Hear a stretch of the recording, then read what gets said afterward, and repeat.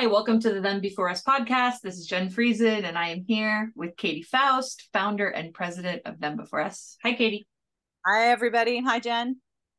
I have a question for you that's not super related to our topic, but I was wondering if you had a favorite chapter from the book that you've written. You do not have to say this one, the chapter we're about to talk about.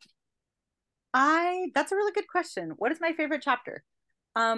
I loved the last chapter where we talk about the movement because I had I don't know, like 100 different quotes from our supporters across the globe and why they were fans of children's rights. And I agonized over which ones to include. And I just had to keep cutting because I don't know how many we've got in there, 30 or 40, but it was just agony to have to figure out which ones to include and which ones to have to cut because I loved everybody's comments. So I love that one. The Join the Movement chapter. During the movement where I'm like, let me just tell you who we are. Let me just profile the diverse, amazing people across the globe. I mean, there's probably like 4 continents represented, 5. I think we've got somebody in Africa, so that'd be 5. And I'm so inspired by these ordinary people. So I love that. Chapter 2 is probably the chapter that I personally use the most, go back and reference the most. I feel like that's probably one of the most foundational in terms of understanding the importance of this movement and our work.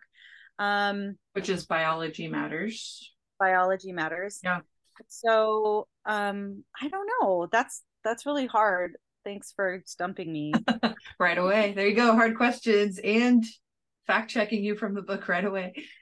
Yep. We're talking about chapter 7, donor conception today. And you start the book off this way, so I'll set you up to share this with people. Can you give everyone our heart behind those who struggle with infertility? I think it's come up in some of our other podcasts, but we'll just start there because we know, similar to how we talked about divorce, so many people listening have been impacted by divorce. We know many people have been impacted by infertility or love someone who has. So can you share our heart for people who struggle with that before we dive into the chapter? It's interesting because in all of these different areas, I feel like I'm like, okay, my life personally intersects with this here. So like, I understand divorce from the child's perspective. I understand adoption because I'm an adoptive mom and I kind of came out of the adoption world. I understand, same-sex parenting in terms of having a parent who's in a same-sex relationship.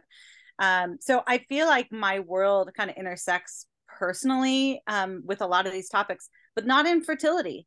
I have not struggled with infertility. I remember when Ryan and I first decided, like, okay, I think that we're like ready to have kids now. My mom said, "You're going to get pregnant so fast." And I was like, "Mom, that's not how it happens. 50% of couples take, a year or more to get pregnant." And she goes, "You are not one of those couples." She's like, "Ryan is going to look at you cross-eyed and you're going to get pregnant. That's how it works in our family." And I was like pregnant while I was talking to her and I didn't even know yet. Oh, wow. So Yeah, like, right. Yeah. It's just not something that I've had to struggle with at all. But for the women that do, because the thing about being in ministry and being in church is you are no stranger to human struggles. You have up close and personal experiences with everybody that struggles in every possible way you could struggle. So of course I've been surrounded by women who have struggled with primary infertility, secondary infertility, and it doesn't really matter. It doesn't really matter like how many kids you have or how you got them. Like that longing and that drive to have children can be overwhelming. It can be a source of massive grief. The women that I know that have struggled with it would admit that they obsess about it. Mm-hmm. It becomes the only thing that they think about first thing they think about when they wake up, last thing they think about when they go to sleep. They would say like it kind of destroys your sex life because now it's not about connecting. It's all about perfect timing, exactly like we're going to make this happen. It's scheduled, it's targeted, it's not for the purpose of intimacy and connection. So it's a huge weight and a huge burden on especially women. I mean, obviously men long to have children too, but there is something foundational to womanhood that connects with your longing and your ability to bear children. And when there is something that's thwarting that, it is a crushing load. So we just want to say, like, if that's you and you've been there, you've got our love, compassion, empathy, support. We're sorry for how you've suffered, because you genuinely have suffered. Like, this is a major point of suffering. And we're sorry if you've experienced that. Yeah. And there's even, regardless of how people identify, because we know this is the group that I'm a part of being just single adults that maybe aren't really considered part of the equation, though we've joked about and talked about how California is including people who basically are not having heterosexual sex as being infertile as well, which is, we think that's kind of strange. But, there's single adults who want to be married. And then there's individuals who are in same-sex relationships. And so we're acknowledging that there is the same desire for biological offspring and connection. We start the book with this great quote. We're just asking that people would shift their perspective and maybe just try to do this during this episode, and then let us know what you think at the end. But here's a quote from the book. Biological connection is important, and the drive to have a genetic child is innate in human beings. Yet using a sperm and or egg donor ensures that the child will grow up missing a vital biological connection to his or her mother and father in order to serve the commissioning adult's desire for a biological connection. We 100% agree that it makes sense to desire your own children. We're just saying, when you flip that and consider it from the perspective of the child, you're going to understand the argument we're trying to make. The same way that biological connection is important to you, we're saying it's important to the child. And that's why we are condemning sperm and egg donation and procuring children in this way, and why we're going to talk about IVF, which even within conservative and Christian communities is going to be offensive to people. And that's going to be hard because many, many people have used those technologies. So that's our heart going into the chapter. Can you share a little bit, Katie, about your experience or perspective when donor conceived children, maybe now adults, have tried to talk about their experiences, or why do we not hear their experiences very much? Well, again, I can't speak about this from personal experience, but I have been following these people. Many of them have found us through our work. Now I'm friends with them, and have been for a long time. So I'm honored to get sort of a front row seat to a lot of how they, the challenges, the struggles they've experienced, not just in terms of working through their own identity issues that are very prominent when you're created in these ways, but then also the kind of responses that they get when they try to share their stories. So many of them will say things like, I am so grieved. I really miss my father. I long for a relationship with a man that I never knew. I'm grieving a relationship with the man who raised me, who I thought I was related to. This is so bewildering. There's like so much challenge in this. I don't think that this is ethical. I don't think we should create children this way. A lot of them will come to that conclusion, like, this isn't right. We should not do this. And very, very often what they hear in response is, would you rather be dead? Right. Oh, I see. You'd rather not exist. Oh, I see. You would rather just never have been born. And it's You're kind ungrateful. of like, you're ungrateful. You're ungrateful. Boo-hoo. Look at you. Oh, poor little girl with, poor little boy with all these struggles or whatever it is. And so I just feel like it's this massive amount of like emotional gaslighting. You are not allowed to be honest about how these technologies have harmed you, because if you do, what you're saying is you'd rather be dead. And we don't do that we don't do that generally for children suffering in other ways.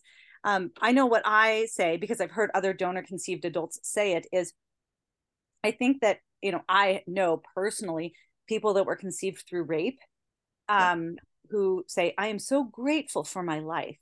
Yeah. Also, I don't think rape is a legitimate way to create children. Right. So you can be grateful for your life and critical of the circumstances of your conception. And a lot of times a moral framework does require that we do both. Yeah, it's good. We say, when children are brave enough to tell their stories, they're shamed, sometimes by the world at large, sometimes by their own parents. They're told they should be grateful to be alive, repeatedly reminded how very much they were wanted. We have some stories where the kids are reminded how much they were paid for, which that is a really interesting, when you think about trying to get your kid to behave. And I think the stat or the story said $50,000. Does that sound right? I paid $50,000 for you. Yeah, it really depends on what kind of interventions you're using, how often you have to do it. Like IVF itself will be $12,000 to $20,000. Usually you have to go through multiple rounds before you have a successful pregnancy. There's more rounds the older that you are. There are some interventions that are that don't that are not that expensive. Anytime you're then including a donor in that, like if you're purchasing eggs, that's going to be a lot more expensive. Purchasing sperm, less expensive. Renting a womb, that's going to run you at least six figures. And so there's a huge sliding scale depending on what kind of interventions, what kind of services, what kind of third parties you're employing. But I remember Alana Newman said one time, my mother paid $75, or my father was paid $75 for his quote unquote donation. But what does that really mean? My father was paid $75 to stay out of my life forever. That's what they got. So it was a very small amount of money, but it literally like guaranteed that he would have nothing to do with her. Wow. So even if it's under $100, that purchase is still very much impacts how children think about themselves and about their parents. Wow. Here, I'll read this story that someone shared with us. This person said, I am donor conceived. I'm happy to be alive, but I would never wish this on my worst enemy in a million years. I wanted to have a father. I never had a father. I never told my mother because I wanted to make her happy for 18 years.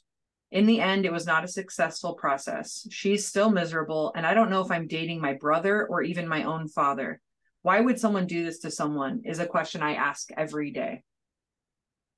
We'll probably talk a little more about this in the adoption chapter, but there is a psychological burden on children who were created through third-party reproduction. Mm-hmm. They have the burden of losing a parent, but then they have the additional burden of knowing that the people that are raising them chose for their biological parent to be gone. And that's not how it works in adoption. In adoption, the people who are raising the child are seeking to mend the family wound. They didn't create the family wound.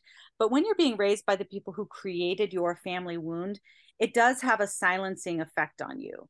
If you go to your, what this kid relayed is, I can't talk to my mom about this. Yeah. Because I was so quote unquote loved and wanted. And so it's like that loved and wanted, you're loved and wanted. Oh, and by the way, we wanted you so much, we paid this much money. I mean, heterosexuals, they have babies on accident. I had you on purpose. And here's the receipt to prove it. Like that sort of functions as a gag order on kids when it comes to voicing their loss and their hurt. So the loss and the hurt exists. They just often have to shoulder it alone. And that really increases sort of the psychological distress that they experience. Yeah. Let's shift to talk about IVF and maybe start by describing what third-party reproduction is, because maybe people haven't heard that term before. And then can you just give us an overview of what the them before us perspective on IVF would be? Mm-hmm, good. Well, like I said, there's a variety of different ways you can mix and match and make babies in a petri dish these days. Once we figured out how to remove sperm, which is fairly easy, and then remove egg, which is more difficult, and then combine them in glass, in vitro, right? That's what IVF is, in vitro fertilization, fertilizing human children in glass. All bets were off. Now, like you can mix and match your sperm, somebody else's sperm, your egg, somebody else's egg, create multiple children, freeze some, use some fresh, grade them, discard them. Like once you're taking that process outside of the marital embrace, you really do have the ability to create, design, and discard children at will. So IVF itself does not necessarily mean you're using a third party, but it enables the use of a third party. And we say third party as in somebody other than the mother and the father of the child are involved in the creation of the child. So somebody else's sperm, somebody else's egg, somebody else's womb. It's employing a third party in that baby making process.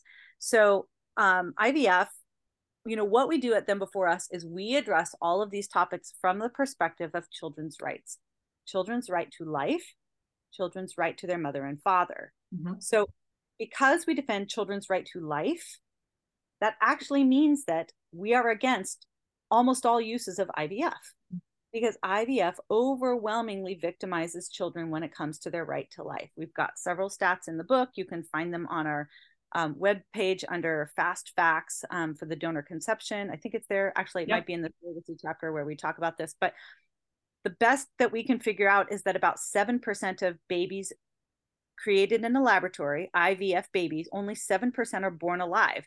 The majority of them are going to be discarded, spend their entire life in a freezer, donated to research. They won't survive the thaw. They won't survive the transfer. They're going to be selectively reduced, that is aborted between 12 and 20 weeks. This is not a child-friendly process. So I know that that's hard for people to swallow, because we love and we know people who are struggling with infertility. We want them to have a child. IVF is pitched as the way to get the baby that you desperately long for. But for those of us who are genuinely concerned with children's rights, their right to life and their right to their mother and father, IVF is a no-go in almost every circumstance. Yeah. Is there any ethical way to do IVF? The ethical way to do IVF is you don't destroy any child's right to life or any child's right to their mother and father. So there's no third parties. You don't ever put any kids in a freezer, because usually when they go in the freezer, they don't come out. At least some of them don't come out. You commit to implanting every single child that you create. So you only create the number that you're willing to immediately implant. You are willing to insert those babies, and regardless of whether or not it looks like there's some kind of genetic issue, or whether or not those embryos don't look very strong or don't make the grade, I mean, you're consenting to a higher likelihood that there might be some kind of physical disability with the child, because you won't abort no matter what. And so I have heard of people that have done that, maybe 3 couples who have said, who do have babies that were born alive, who went through that process ethically, didn't discard any children. Yeah. I've heard other couples that have tried to do that, but did not come out with a live baby, because then they could not afford to continue doing it in a way that was child friendly. So while there are specific people that will go into it with that child honoring mindset, even when they do, they fight their doctor and they fight their clinic all along the way, because the clinic does not benefit from this kind of pro-child mentality when it comes to employing these technologies. Right. I mean, big fertility, as we call it in the book, and it's called around the industry of, well, the children's rights industry, wants to make money. That's the point. They get money when they're holding frozen embryos.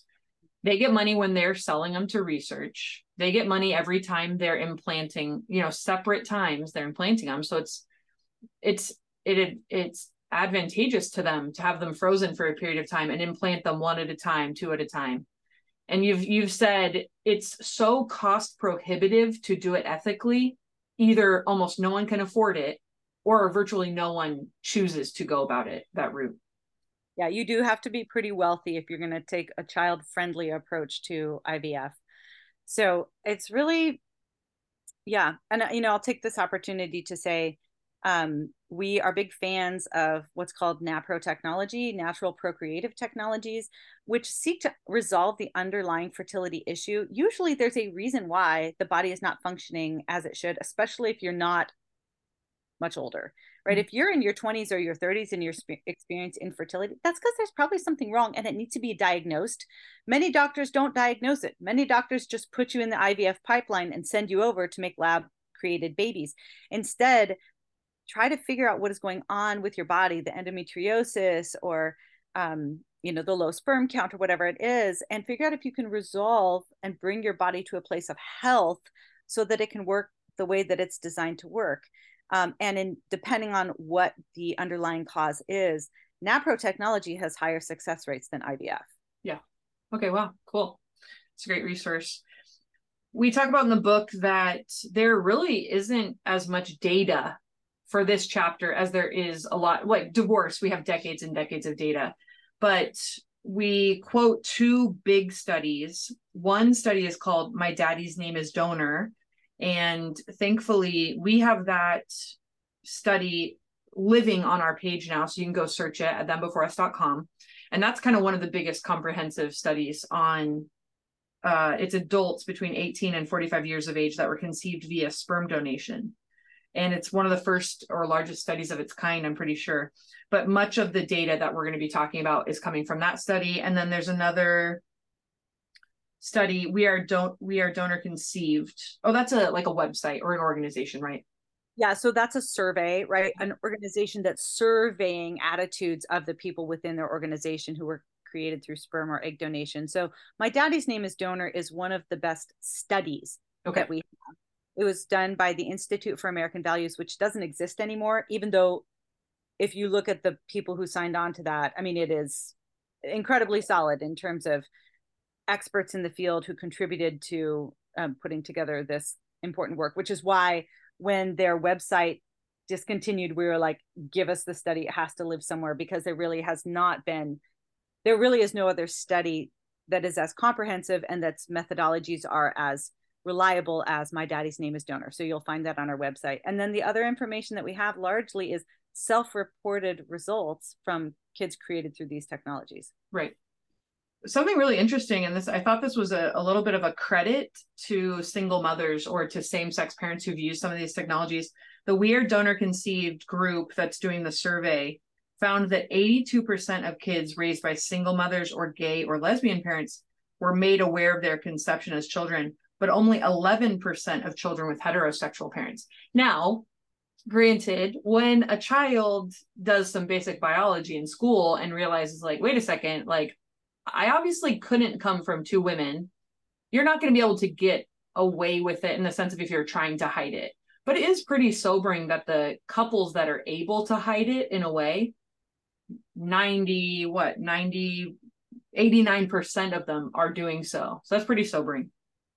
Well, and a lot of that is that when especially sperm donation began, it was kind of similar to the baby scoop kind of closed adoption era. Like, biology doesn't matter. The kid doesn't need to know. Yeah. Like, what matters is that they have a loving mom and dad who are going to raise them. In fact, it might be bad for them if they knew, right? They might be confused, or they might feel illegitimate, or they might, forgive my language, but like feel like a bastard or something.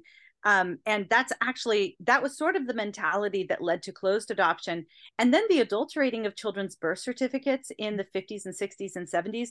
We think that they will be ashamed to know this information. So let's cover it up and hide it. And you even had like state, collaboration on that cover up in terms of birth certificates.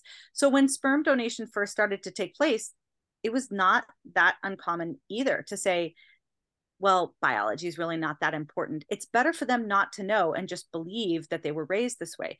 So yeah, you're right. There tends to have been a lot more openness with non-traditional families, singles and same-sex couples about these origins, because like you said, A, it's harder to hide it. And B, some of those are newer families that are created in an era where it's a little less taboo to talk about sperm and egg donation and things like that. But yeah, like we do get a lot more surprised and shocked people who are just finding out that they were donor conceived when they are 30, who were raised by a mom and dad, right, than the donor conceived kids who are raised by lesbians. Right. We'll shift to talk about identity, because that's one of the biggest factors in why this is so bad for kids and their well-being and the outcomes. The My Daddy's Name is Donor study found some really interesting things. And again, these are young adults who are conceived through sperm donation. They were more likely to experience profound struggles with their origins and identities, more likely to have family relationships characterized by confusion, tension, and loss, more likely to have experienced divorce and multiple family transitions in their families of origin, more likely to struggle with serious negative outcomes such as delinquency, substance abuse, and depression. And remember, they're not studying, were they adopted by same sex or opposite sex, or, procured by, they're not looking at that per se. So just to clarify, yeah. So this study is really, really important for two reasons. Number one, it's huge, right? They've got a large enough population to be able to make kind of population-wide conclusions based on it. But this is also the only study that we have that compares outcomes between donor conceived children and adopted children. Yeah. And bio. That's right. Those three groups. Yep.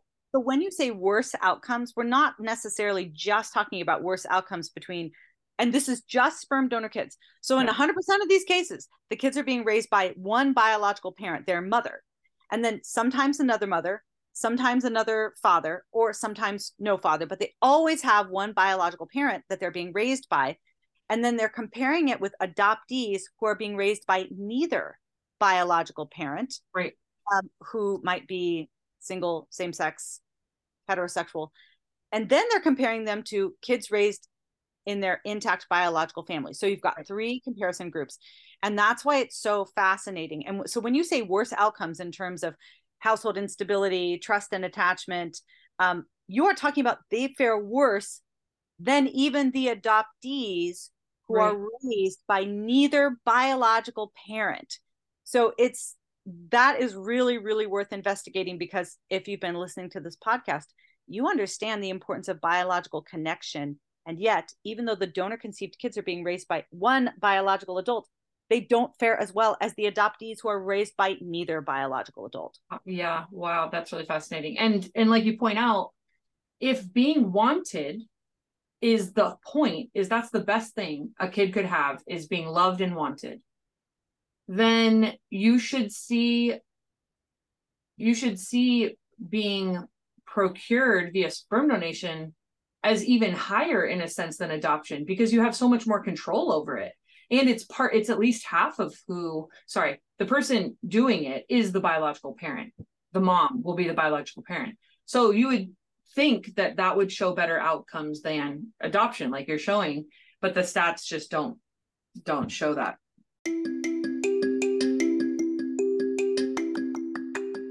You're listening to the Them Before Us podcast. Make sure you head over to thembeforeus.com to find us on social media, sign up for our newsletter, donate, and more. Thanks for joining the movement.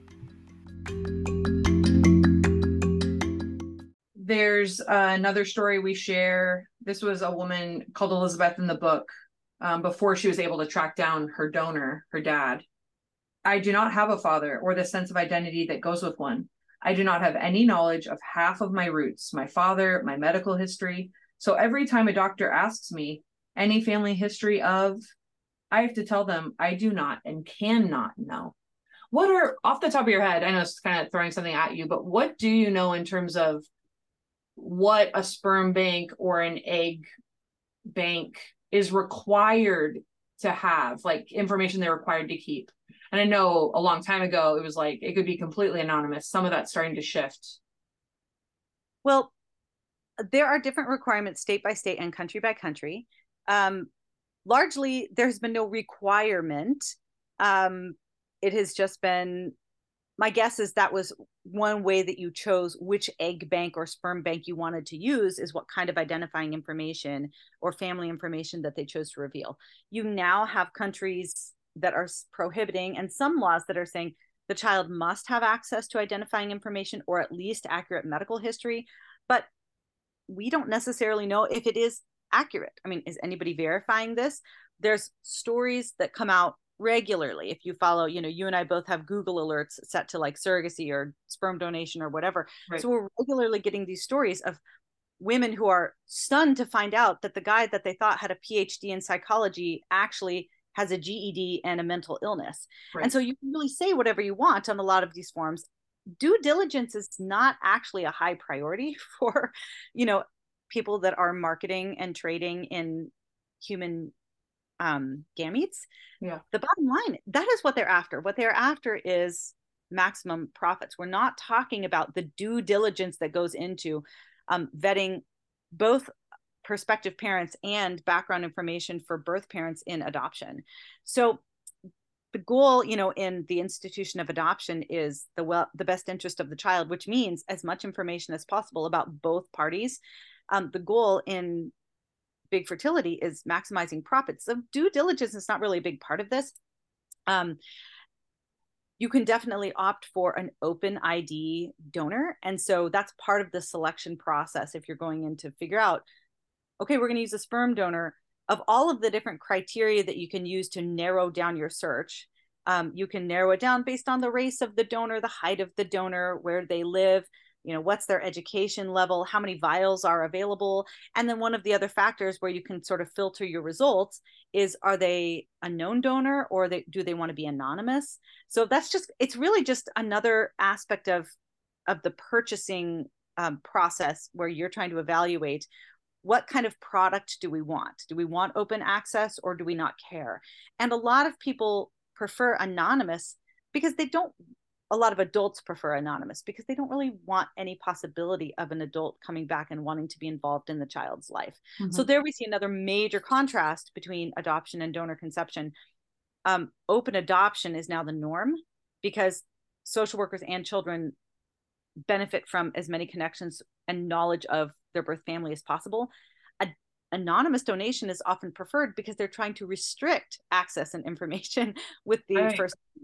So in terms of what's required, it's a Wild West. There's very few requirements. There's a few places that are mandating some information be given to the child. Oftentimes that's not until they're 18, but largely it's just up to the clinic, and you can kind of say anything that you want and it might be false. So that ID may not really be ID. Yeah. Wow. Another story someone shared, I feel like I can't discuss my conception with anyone because nobody would understand. Hell, I don't understand. Some of these feelings I know are not rational, yet I can't help feeling the way I do. I feel like I don't know who I am. I feel like I am not real. I feel like a science experiment. I feel like I'm a fraud. You talk about genetic bewilderment in the book. And can you talk about that a little bit more? You shared about it a little bit. And then, yeah, it's interesting that kids that are adopted don't feel it to the extent that kids from donor conceived kids do. Adoptees have absolutely struggled with the genealogical bewilderment aspect, especially when parents have not been as open and direct about their origins, right? They have this sense like something isn't right. I just feel like I'm out of place here. And so it's this sense, this bewilderment that they have when they look at themselves in the mirror, or they think about their own identity. And so we did first observe genealogical bewilderment among adoptees, especially in that closed adoption era, when it was typically white babies being placed with white parents. So this is not a question of like racial confusion. It really is some level of genetic confusion. The challenge for donor conceived people is, in addition to the genealogical bewilderment, they also have this confusion of, my parents wanted this. So the adoptees' parents did not want them to be confused, but the donor conceived kids are being raised by adults who intentionally went through the process of creating the circumstances so they would be bewildered. Factor on top of that this reality that these kids were assembled in some way, where you are determining the race, the height, the education level of the genetic material of your child. And so when they talk about, I feel like a science experiment, a lot of them would say this feels like a eugenics process, because it is a eugenics process, right? Like they are, in some banks have requirements. You can't be this short. You can't, there's actual physical markers where they'll say, no, we're going to cap it at this. And so that really is a eugenics sort of decision-making filter, Right. And so when they say, I feel like a science experiment, I don't know what's going on, right? You don't just have the genealogical bewilderment that a lot of kids experience when they're raised without knowledge of their origins. You have the commodification on top of that. You have the eugenics process on top of that. And then you layer on top of that the fact that the person raising them wanted it this way. Yeah. So it's destabilizing. Yeah. And there might be some people who are listening and are like, whoa, Katie, eugenics, that's a little much. So I looked up the definition of it. This is from Britannica, the encyclopedia. It's the selection of desired heritable characteristics in order to improve future generations, typically in reference to humans. This is absolutely true of what's happening within the industry. And it's going to be hard for people to make an argument that this is not happening, especially the more our technology advances. If you could actually, and I don't know, maybe you know more about this, if this is actually happening, like the gene editing where you can actually say, this is the eye color I want, the hair color I want, no disabilities, you know, every single kind of, I don't want them to have to wear glasses. I want them to be over 6 feet tall. In theory, or some of that's probably already happening, but in theory, you could be crafting superhumans that look exactly like what you want them to look like. And that is a very scary thing for people who think about human rights and think about all the atrocities that have happened throughout history. Well, so that is one of the quote unquote benefits of creating a dozen, 20 embryos. You do get to decide male or female. You do get to decide eye color, right? You do get to make some distinctions based on your preferences for the child, and then you edit by discarding the ones that you don't want. So that is a commodification process. In terms of gene editing, that is happening, but it's still largely banned and prohibited, still largely looked down on, but there definitely is some movement to sort of loosen some of how we think and use that. You know, most famously, there was a scientist in China, I think it was 2018, who edited the genes of 2 children that were born alive, and edited them in a way that he hoped would make them more resistant to the HIV virus. Wow. But then I believe that it damaged other aspects of their genes, right? So you edit the gene and you think we're taking care of this one problem, but genes are like, you know, the architecture for a building. You edit one part of the building, it's going to affect another part of the building. So the gene editing, and which is called CRISPR, is still not ethically embraced. But in terms of just determining which characteristics you want in the batch of embryos that you created, honey, that's just big business, right? Yeah. There's nothing wrong with that. That's just, you know, getting the most out of your money, and it's very, very common. Yeah. Can you speak a little bit to the advent of the DNA collecting technology? A lot of people have been doing it just to find out their ethnic heritage, you know, for fun. And we've had some stories. I think it was a woman who was in her 20s that said a boyfriend gifted her 23andMe. And that was part of how she discovered she was donor conceived. But can you just share about that a little bit? Because that's completely changing the game in terms of being able to hide what's going on.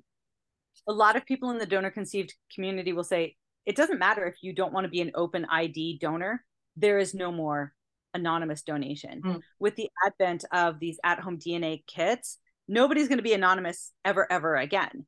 So that is part of it. Like, now people will go into donation, not thinking that they're going to be able to be anonymous or escape being tracked down anymore. So that is a big part of it.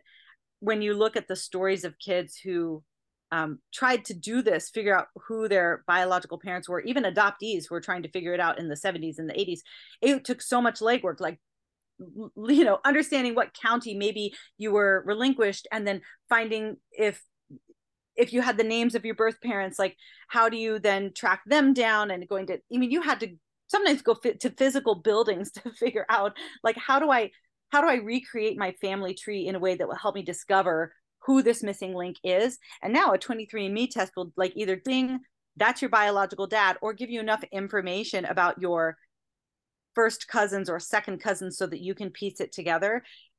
So yes, like, the advent of these at-home DNA kits has been a blessing in some ways for kids trying to figure out who their parents are, but it also is often the way that people realize their father is not really their father.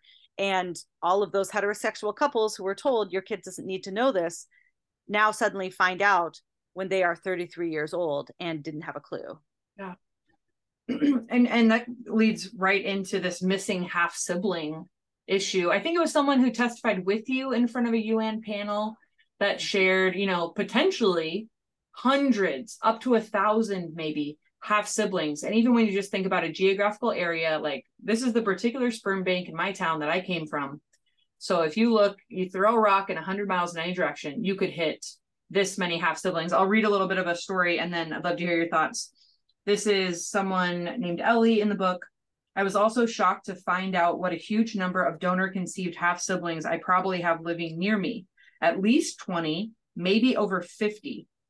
It's painful to know, but I that I likely won't ever even know most of their names, let alone get to meet them. They're unlikely to have been told they were donor conceived.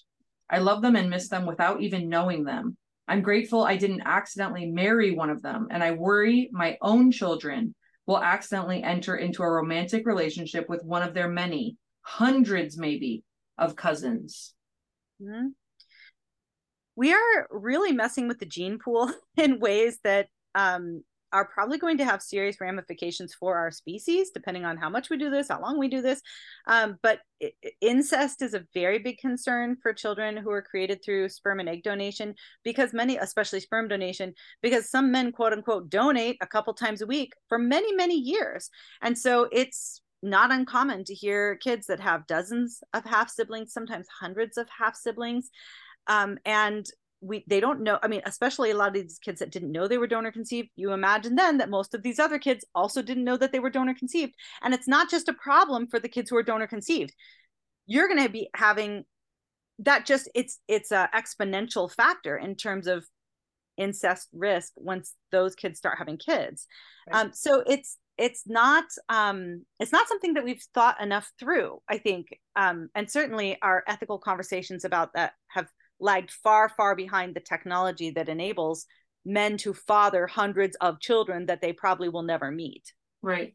I found an article off of CBC, so Canadian television, where a man found out he had 600 half siblings, and that sent him on a quest to end sperm donor anonymity.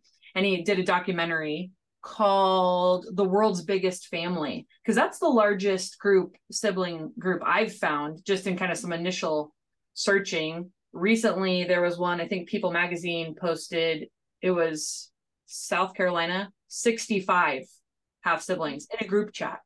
And yeah, if you think about, well, we've had stories where people have married their half siblings and found out 10 years later, not in the book, but I just mean in news that I've read about, because there's another phenomenon, I don't know how much it's been researched, but this idea of like genetic attraction, this idea of like being drawn to someone and not knowing why necessarily, and people finding out they're related later. And especially it's interesting from an ethical or like Christian standpoint. What the heck are you supposed to do if you've been married for 10 years and maybe you have children or whatever?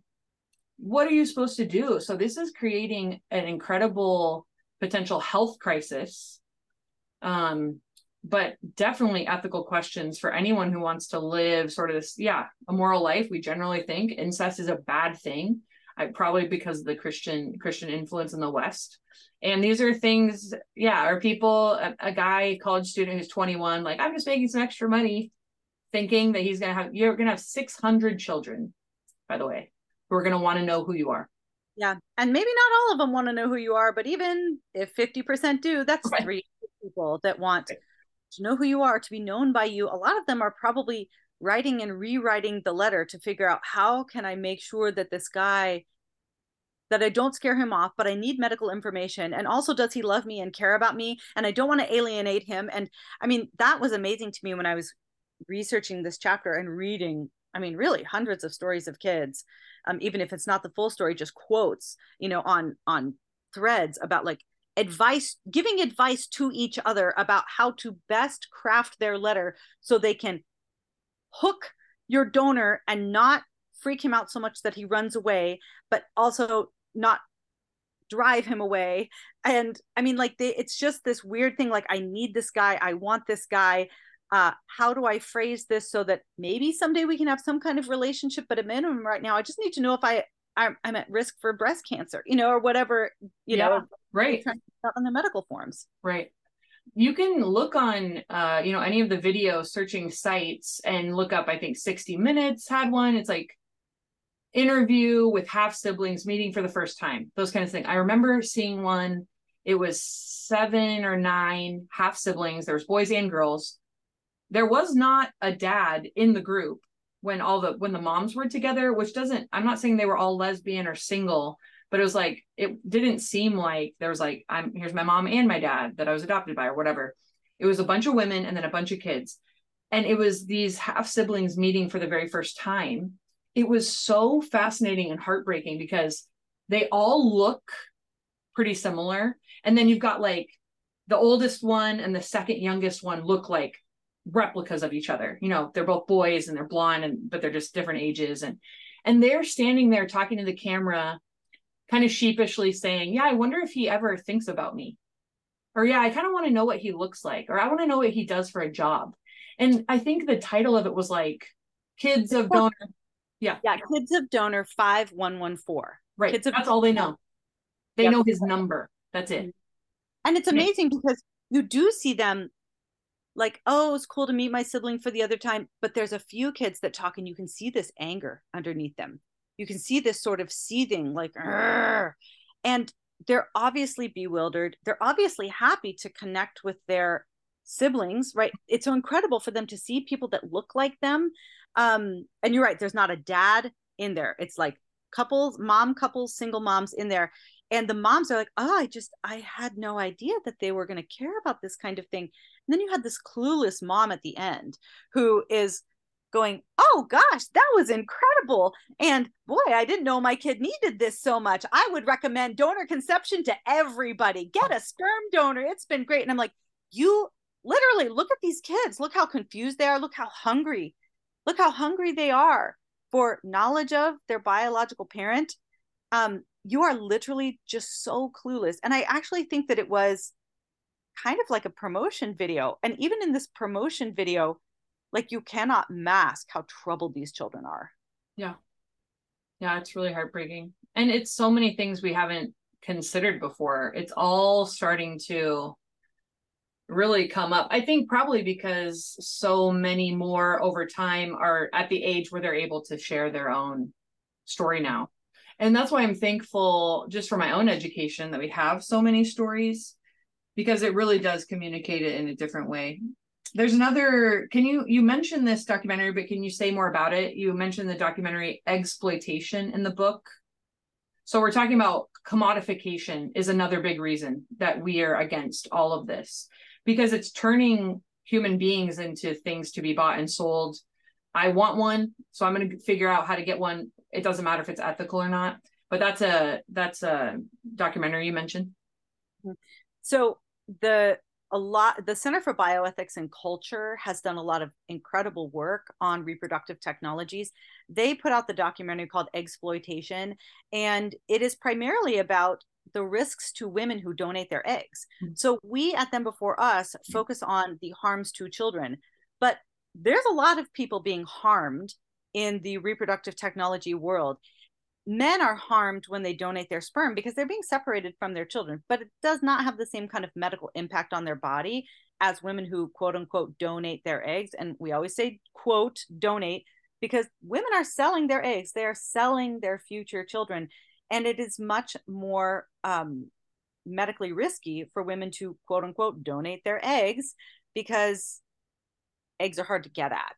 And so it involves a lot of hormones, really messing with her cycle.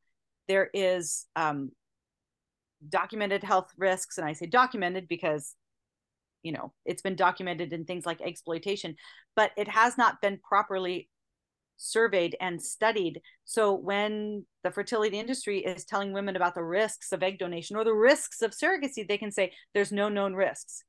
Because there's no known studies. They have not studied this. Right. So literally women are not allowed, cannot consent to the risks for this because nobody has properly studied the risks. So we appreciate the work of the people at the Center for Bioethics and Culture because they really do look at the harms to women. And actually big fertility, which we use all the time, was coined, as far as I know, by them when they did their documentary on surrogacy and the profitability of surrogacy, and especially the harms to women who serve as surrogates. So from a bioethics perspective, and especially from a perspective of how this impacts the bodies of women, we recommend their work. Yeah, great. We hear a lot, just people asking, what can I do to help? What should we do with all this information? Because this is all information heavy. And another reason we recommend the book, which I appreciate, every chapter has a DIY Them Before Us section, like what should you do as someone who read this? And you can get a lot of this information from the website and our fact sheets. But the book, like Katie and I have shared in previous podcasts, just ends up being our resource. We're coming back to a lot and being reminded of things and seeing the statistics and the notes. But you have 4 bullet points that you say, here's the things that we could be doing to start changing some of this right now. And then I'll give you the last word, any final thoughts after I read these. So because donor conception always violates the rights of children, Them Before Us believes all types of third-party reproduction should be prohibited. So here's these 4 bullet points of things we think should happen. We should establish a government database to house donor information so children have access to their biological family. We should require open ID donors so children can access their medical information and biological identity. We should require intended parents to undergo adoption-like screening processes to ensure safe placements. And we should require accurate birth certificates that list biological parents, not intended parents. I'll just say too, should we go, there's that horrific story where the guy, well, sorry, I guess that goes under surrogacy, so we'll get to that then. But sorry, any final thoughts about any of this? Yeah, so third-party reproduction should be banned. There's a lot of things in our book that we think that you can permit that we think is damaging without banning it. Like you can permit people to cohabit, you can permit divorce in certain cases, but you should ban donor conception. And those 4 points that we listed at the end of the book are really for our policymaking friends who are staring down a terrible bill which is coming to your state. If it has not already passed in your state, it's coming to your state. And what we've helped several pro-family organizations try to fight against these bills. Sometimes we lose. And so those 4 recommendations are things that we are saying, if it looks like you're on the losing end of a legislative battle, here's the things that we think you should try to tack on to that commercial surrogacy bill or that parental overhaul in terms of like the definition of parenthood in your state to try to minimize the harm. And a lot of the times, if you did these things, they wouldn't want to pass the bill anyway. If you're saying you have to have a database of all donors, well, that's going to knock out the people that are like, no, I want this to be anonymous. If you're saying that all intended parents have to undergo adoption-like screening and vetting, part of the reason they're using third-party reproduction is so they can avoid those kinds of things. So they're not going to want these requirements. But if you introduce these requirements in a way that says, this is going to be important for the rights and the safety of children, a lot of times, if you can actually get it in the bill, at least it will stump the harm. But oftentimes it will stop the bill because they won't want to pass the bill if there's these child-friendly amendments to it. So in a world that honors children's rights, nobody's using sperm donation, egg donation, or surrogacy. Mm-hmm. Singles aren't, couples aren't, heterosexuals are not, homosexuals are not, the infertile are not, the fertile are not. Nobody is using this. Right. But we also live in Realville, where sometimes you're in a legislative battle, and here are things that you can do to minimize the harm. Yeah, that's great. Great resource. Great thoughts. All right. This has been a great conversation.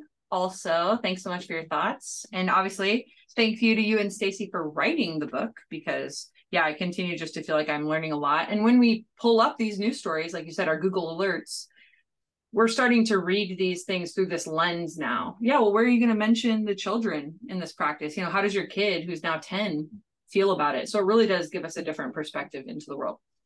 So thank you, everyone, for listening. We hope you liked this podcast. Let us know what you think. Rate, subscribe, send to a friend. And thanks for joining the movement.